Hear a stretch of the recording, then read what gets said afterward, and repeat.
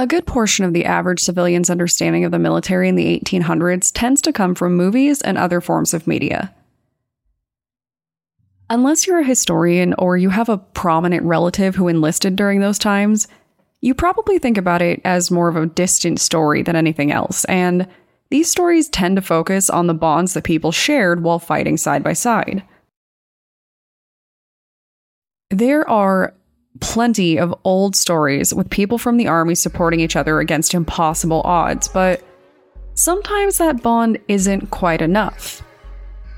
Sometimes the person that had your back in the trenches puts a knife in it later.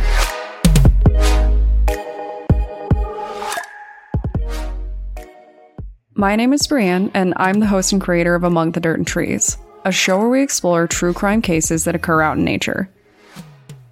In today's episode, we're going to talk about Lake Phalen in Minnesota and the controversial, murderous history behind its namesake.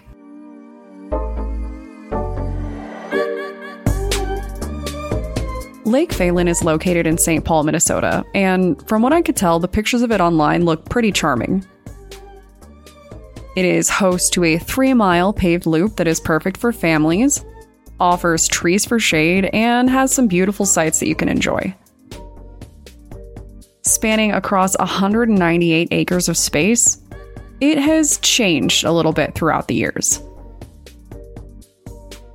Back in the day, it was pretty popular for boating and sailing, but this lake has since grown in interest. Now, it offers everything from sailing to swimming to outdoor fun, and the park surrounding it is also said to be pretty amazing itself. Unfortunately, all of this beauty just doesn't change the controversial history behind it. Named after Edward Phalen, a former Army private, Lake Phalen has been a hot topic of debate among the locals throughout the years. So, what's up with it? Who was Edward Phalen, and why are people so mad that he got a lake and the surrounding regional park named after him? Well, it's because that most people think that Edward Phalen was a murderer.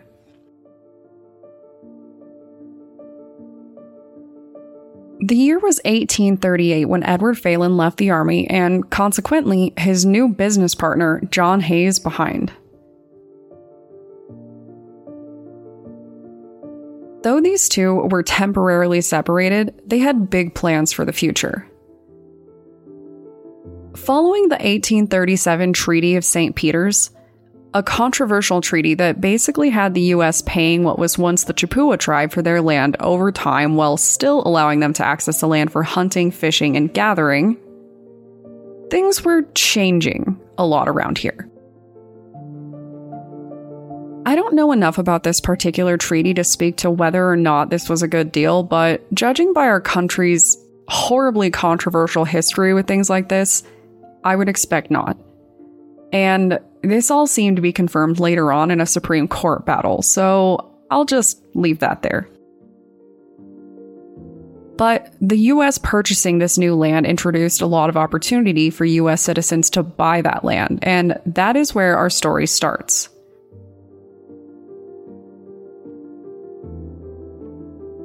Familiar because of their time in the army, Edward Phalen and John Hayes had talked about using this new treaty for their benefit. The two of them decided to each make a claim for land, and together they would run a farm on it. Since Phalen was the first to leave the army, he went to collect the land for them, and for a while, that was a good thing. Their plan was to build a shelter and then just get to work making this amazing farm that was supposed to be a really good opportunity for them. John Hayes was a likable guy, and he also had money. And this was good because it sounds kind of like Phalen did not. The plan was for Hayes to bankroll the operation while looking towards their inevitable success, and the two of them planned to tackle everything else later. Eventually, Hayes got out of the army in 1839, which was less than a year later, and then things began to get a little tense between them. At least, that's what a lot of people assume. Because one day, something went wrong. One day, John Hayes disappeared.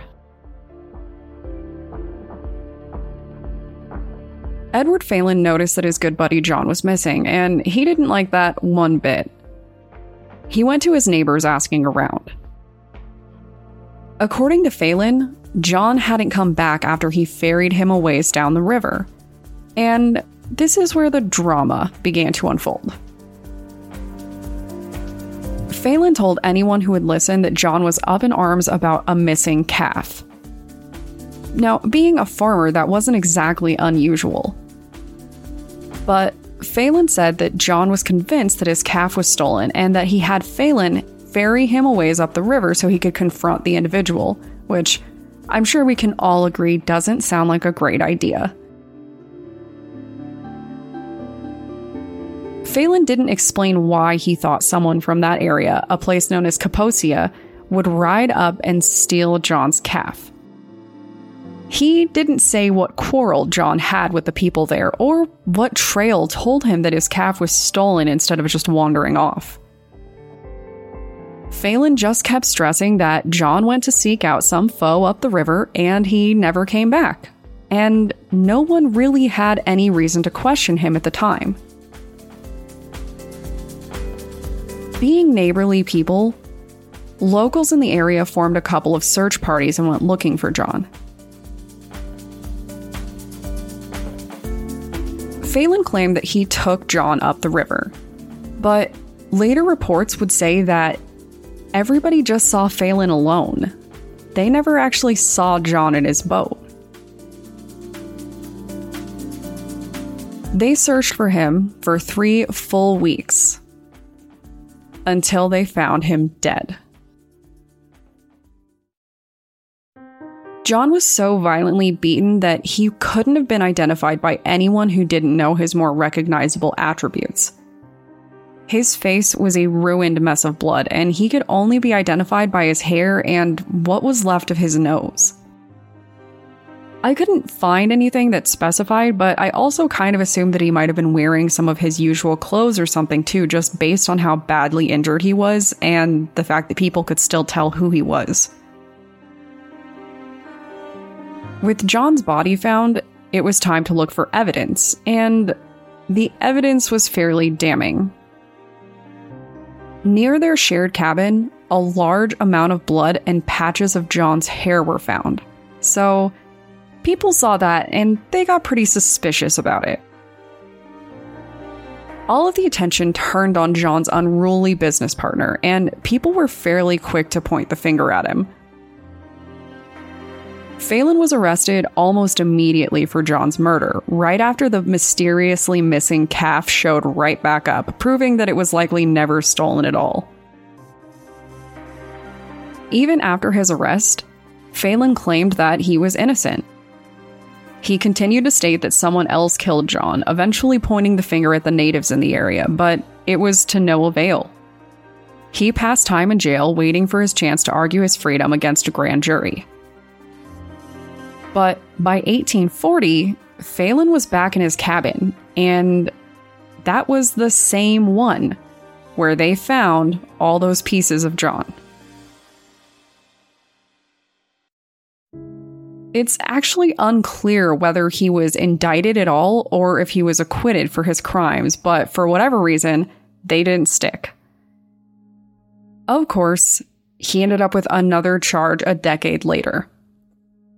In 1850, he was indicted for perjury following his election as a local delegate for an 1848 convention.